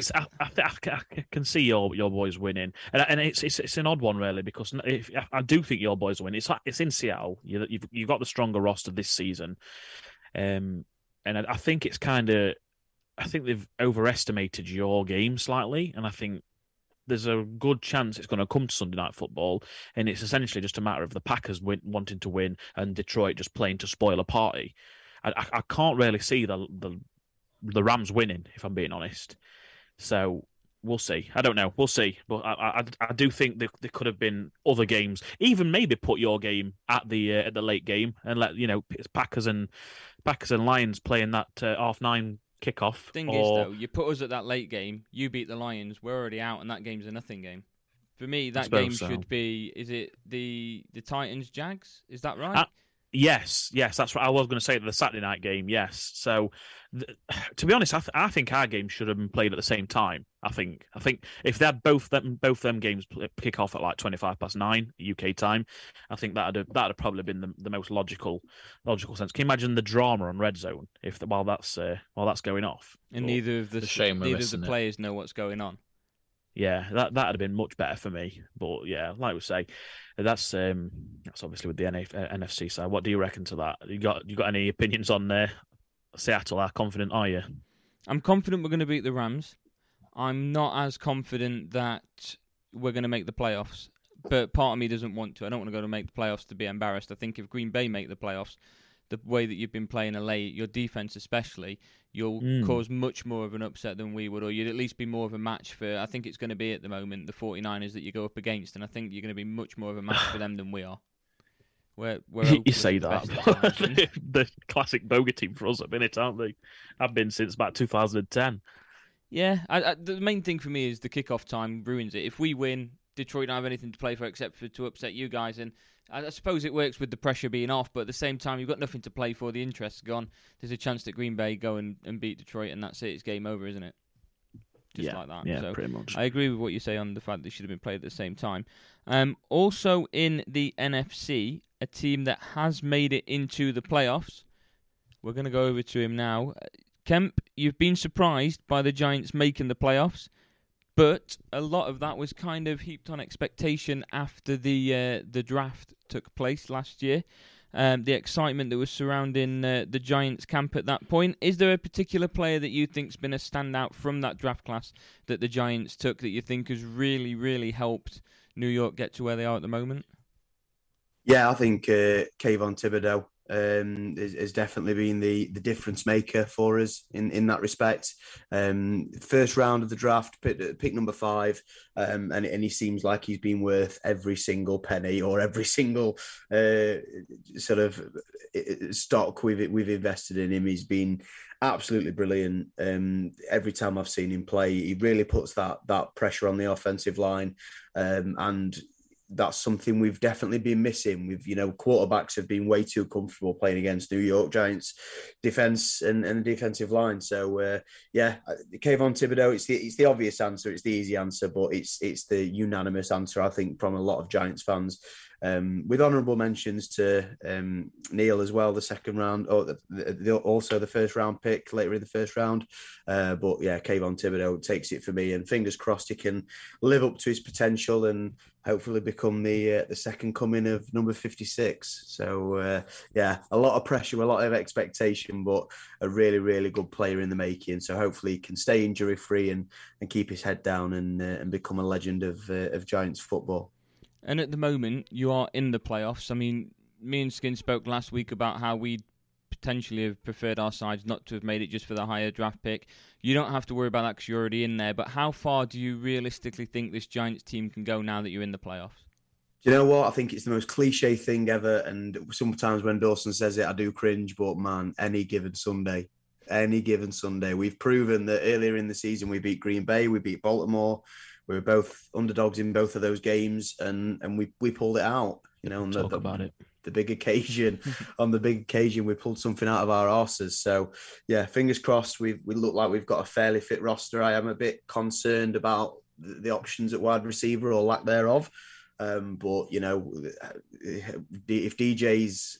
playoff DJ is anything like playoff Eli, and we've got an exciting playoffs to come. So I'm confident. I think we'll win the wild card game, but then I think sort of from there we may struggle a little bit when we come towards the business end. But hopefully a playoff win will do me. I'll be a very happy bunny with a playoff win. And then anything else from that's just a bonus. Okay, and Sam, I'm going to ask you the same question in just a moment, but Kemp, I'm going to ask it you first.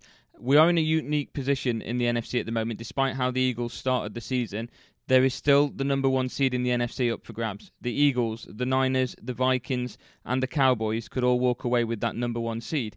So my question is there a team out of those that you'd have a preference to think? I know you said any given Sunday, but is there a team there that you think of as like, they're the ones that we've got the best chance of beating?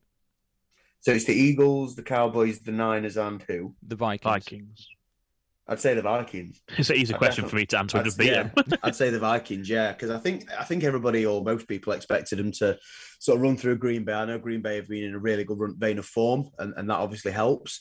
But in the last few weeks, the Vikings, haven't really looked the same. And the Eagles so far this season have had our number. The Cowboys have seemingly had our number a lot of the time, and the 49ers look like a really dangerous outfit. So, the Minnesota Vikings for me would be the ideal preference in that situation. Yeah, and Sam, I'm guessing you just echo that for Green Bay. Yeah, I mean, we've just absolutely tanned their arses, haven't we? So they would be naturally the team out of the others that I'd rather face. The Niners would definitely be the team I'd least like to face, just because of our history. We never seem to do well against them. The Eagles, I think the Eagles are difficult to say really, because obviously they've had Hurts away for a good couple of weeks now. I know we mentioned this to Mudge a couple of days ago, and he says he don't care. So, as soon as Hurts is back, no one's beating him. But I think, for a quarterback to have that kind of time off, just to get straight back into a rhythm, especially in the playoffs, it's a difficult thing to do. And let's not beat about bush. They've still got a stacked roster despite Hurts, and they haven't been winning games. They've lost. Is it last three now? Last against. Sorry, yeah. Last two. Lost against the Saints. Lost against the Cowboys. So, I mean, they beat the Bears 25-20, so it weren't even convincing against the Bears. So, and like I say, they've still got a full stack defense there, and their offensive line's not changed. They've got a great receiver core, and they're still struggling in the last three games, really. So, I don't think Jalen Hurts is the answer, be all and end all to all their answers, and I do think that they might be in for a bit of a rude awakening come playoffs. Even if Hurts is back, I think they still might struggle to get into the swing of things. Okay, and Skin, I'm going to ask you now as like an outsider looking in from the AFC. San Francisco, they've had a lot of quarterback issues this year. Trey Lance went down injured. Jimmy Garoppolo went down injured. Now they've got Brock Purdy. He's been performing quite well to a lot of people's surprise. If this is the situation, he continues performing like this throughout the off-season, the post-season, should I say, sorry. Would you say for next season, should Trey Lance be healthy, where do the 49ers go? Do they go Purdy? Do they go Lance? What's your thoughts? It's a really good question. And on the flip side of that, it's also a really hard question to answer. Trey Lance, we know the haul they gave away to trade up to be able to pick Trey Lance out of North Dakota, out of college, and he was the future. He was going to sit behind a relatively steady hand at quarterback in Jimmy Garoppolo, and it hasn't quite paid off yet. He's suffered injuries. He's been inconsistent when he has played, and then suffered the horrific injury earlier this season when it looked like they were giving him the keys to the team, and that was it. It was his moving forward. Garoppolo came back in, looked like he was doing quite well. San Francisco were playing quite well, and then he got injured as well. So in came Mr. Irrelevant in Brock Purdy, and he's been absolutely fantastic. Sam has said before about San Fran not needing necessarily an elite quarterback, just a great game manager and someone that can run that scheme. And he's certainly been that, as well as, to give him credit, not to give the scheme itself full credit. He himself has performed to a high level as well. So, yeah, it's a really, really good question because, one, it comes down to how Trey Lance recovers from the gruesome injury that he suffered. That will have an impact. But could it be a similar situation to what New England found themselves in a few years ago when they had Tom Brady, when they had Jimmy Garoppolo, when there was that backroom sort of tension between who they wanted moving forward, and ultimately they used the potential that Jimmy Garoppolo had to trade away to San Francisco and get a good sort of draft pick collection to build their squad moving forward. So ultimately, if you're going to make me pick, I'd say they go with Trey Lance because they kind of have to, in a sense, because of what they gave up for him to get him. And they use the tape that they've got on Brock Purdy in the NFL against professional teams, against professional defenses, and use that to build a haul of picks to continue building for their future. So I think that will be the route that they go down. Okay, let's move on then to the locks of the week. The first time they are going to be included on the database, the table that you've made as well. I'm really underselling that. Go on. No, mate, you go on. I'm just nervous about who's getting the first pick. Well, I'll let you in on a little secret. It's not you. Right. Oh, So brilliant. after the wheel was spun, I've done different ones for the football as I have for the NFL, which means the first pick this time goes to Sam. Hey, first Oh, time. you Fucking hell. motherfucker. Get in. Right. Let's fucking You have dare. it. You dare. I am going the 49ers at home Oh, against they're my the backup. Cardinals. They're my backup. You fucking. Yeah. Were they your Got 'em. first pick? They were my number one overall pick. Buzzing. 12-4 Niners against the Cards at home. Who score mirror image of their record, 4-12.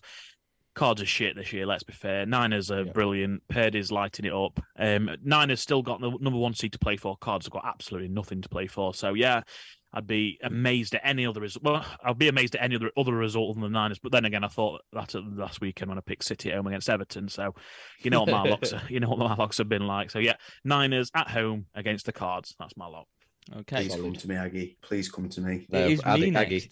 It is me next. It's you. It is me. Go on, Aggie. I've been last every single time. My backup was the Niners to beat the Cards, which means thankfully I can go for my first choice, which is the Chiefs to beat the Raiders. Yes, I'm still in. God. I'm still in. I'm Please still come in. to me I'm still in. next.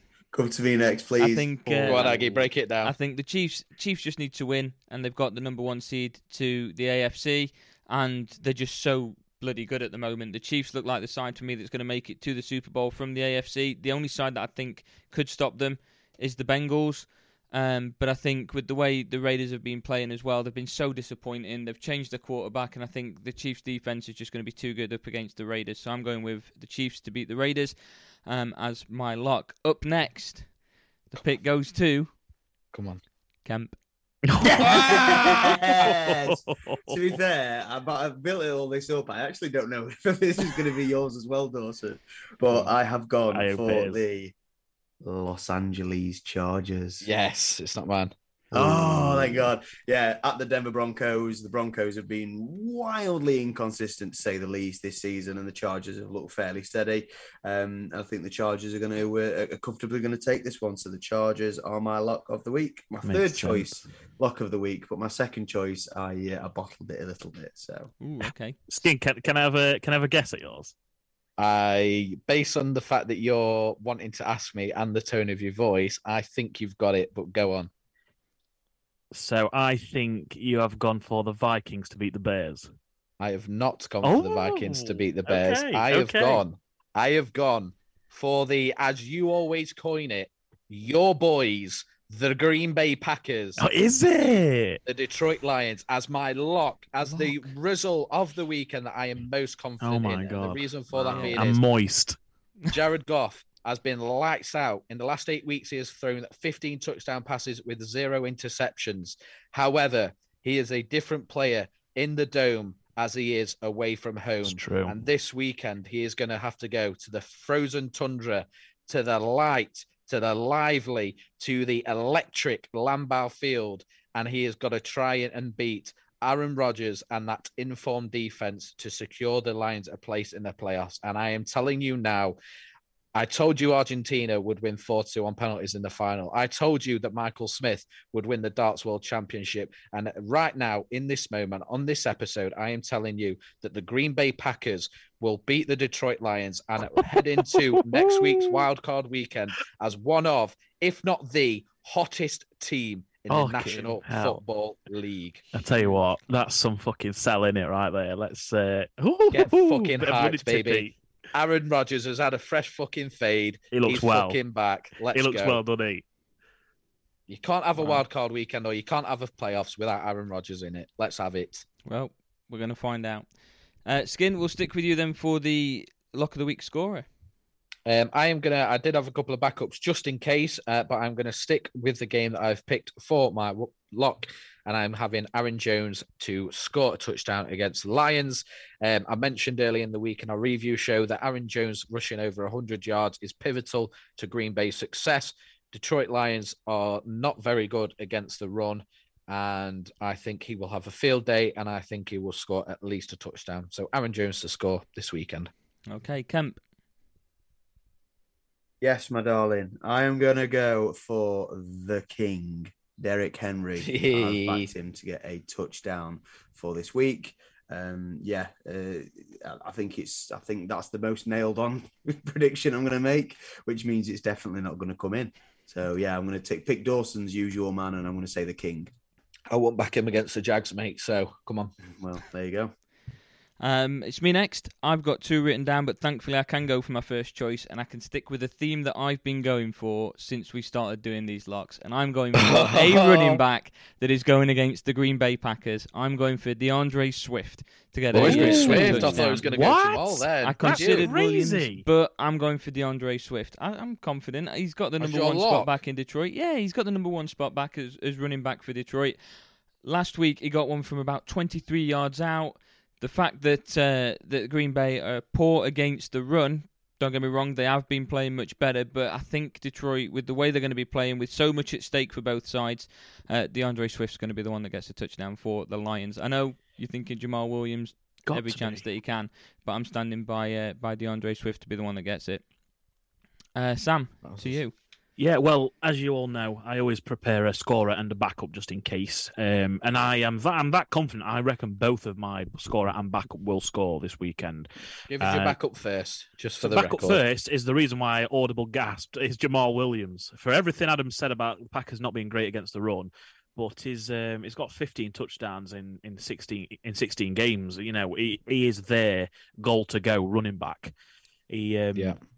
He's the man, and I can't see him not scoring, to be honest. So he's my backup, and I do think he will score, and obviously ex-player as well. So plenty of reason to give his all against us, despite leaving on good terms.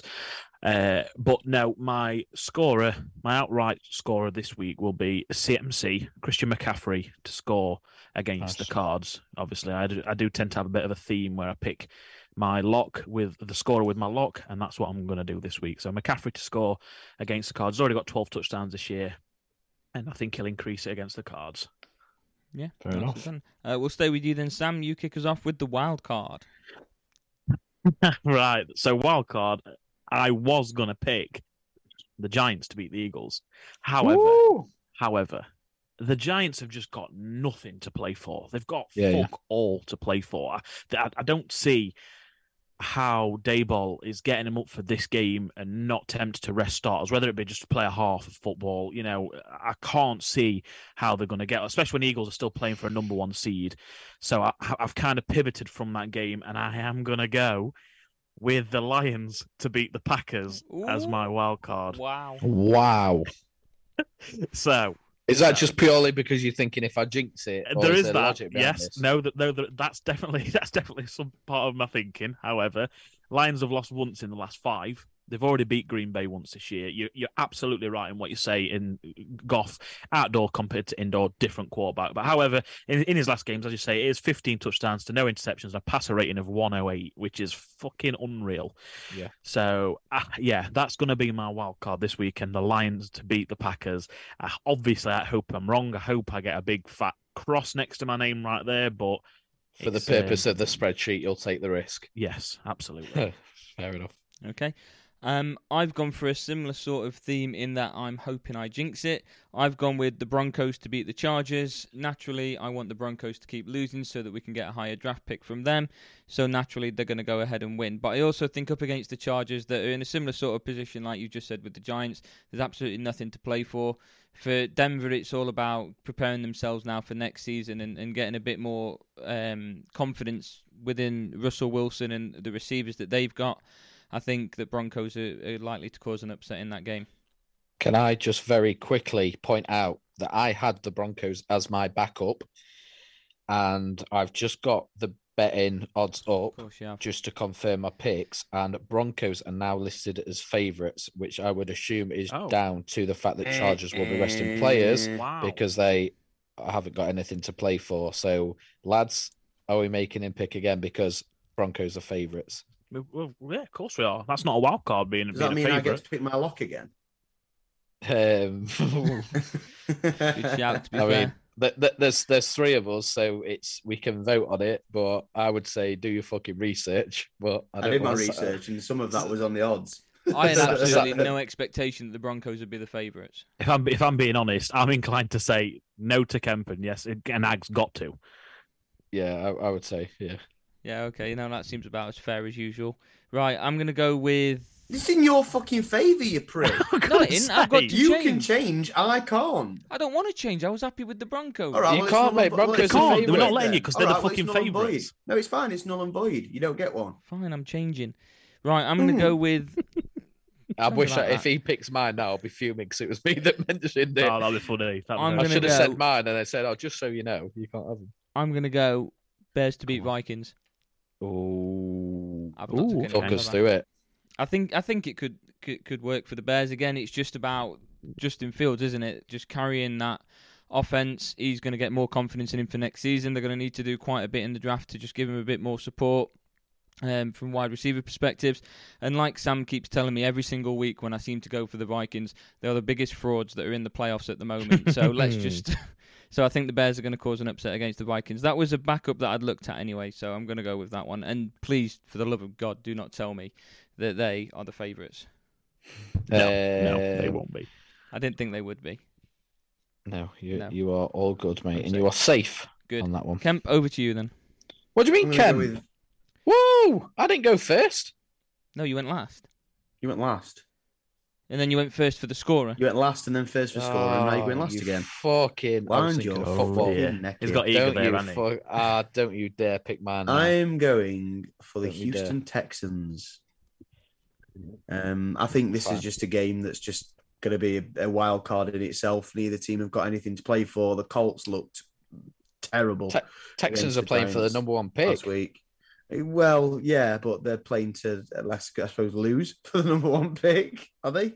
So yeah, I think the Texans are going to win. I just think it's going to be a bit of a mad game, and it's just going to be a bit donkey, as I say, and anyone could win it. And the Texans are the outsiders, so Texans to win for me. I think the only way the Texans can lose the number one pick is if they win and the Bears lose. They're not going to throw the game, though, are they? So No, I wouldn't have thought so. Skin, for you then? I'm all good, mate. My number one choice is still there, so I'm happy with that. And I'm going to take the Carolina Panthers to win at New Orleans Saints. New Orleans have won the last three. They beat the Eagles last week, albeit against their backup quarterback. Carolina have won 3 of the last 5, and the 2 that they lost were close and within 1 score. Similar to sort of a lot of the week 18 games, really. There's quite a few that could go either way. Will there be players rested because they're not playing for anything and that kind of stuff? So it is a little bit tough. We're kind of at a similar point, aren't we, with the FA Cup? We're not quite sure what some of the teams, what starting lineups will be and things like that. So it can be quite hard to sort of know where to go. But I'll go with the Panthers. They were my first choice, as I say. So I'm confident with that. Okay, Sam, is it worth me asking you from the locks that we've gone for what your odds are looking at the moment? I ain't backing backed it, is it? I ain't backed it, mate. I ain't backed it. Oh, you're not Obviously, backing it?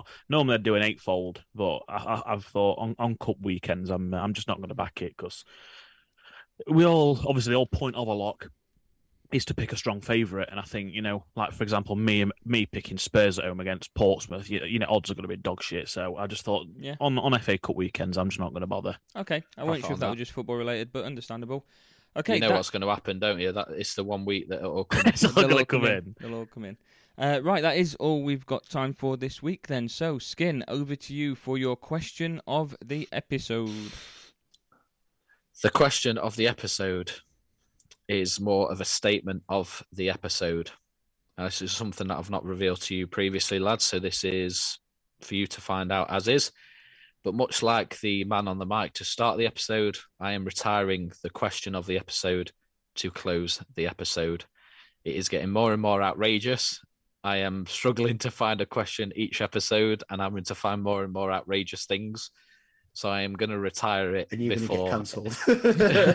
So I am retiring it before it becomes a parody of itself, much like our Man at the Mic segment at the start. So, lads, it has been an absolute pleasure. I've Heartbreaking. enjoyed it. I've much enjoyed putting Adam in very uncomfortable positions. But I 2 think now, funerals within a week. as we are, We've had the birth of the listener lock-in, so that's it. That's our focus. So I think on that information you've just given us, it's only fitting that I am going to end that with a question to you. And Oh! I think you owe us an answer. Right. Go for it, mate. Like it. I'm now racking my brains thinking of something outrageous. You know me, mate. I'll answer it, which is kind of the issue because I listened back to our review show, Yeah. and me answering a question that wasn't aimed at me in the most outrageous way, and I was like, I'm fucking clutching at straws here. So that was kind of the first domino that led to the end domino being, I'm going to retire it before it just becomes doing it for the point of doing it. Right. Okay. So the question of the episode for the last ever time to Mr. Skin is a would you rather? Like it. Would you rather have a taste of Adam's helmet for 10 seconds, or would you rather have a deep sniff into his anal cavity?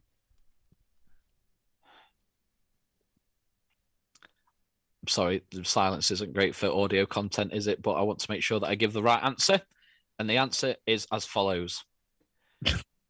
I will take a deep sniff of his anal cavity while stroking his helmet before I Okay. proceed to sniff the helmet, Oh, for stick it fuck's deep sake. in my throat, take his Oh, load. go on, get Good me, night, get me, everybody. Get me. Good night, everyone. Why is it somehow still always about me?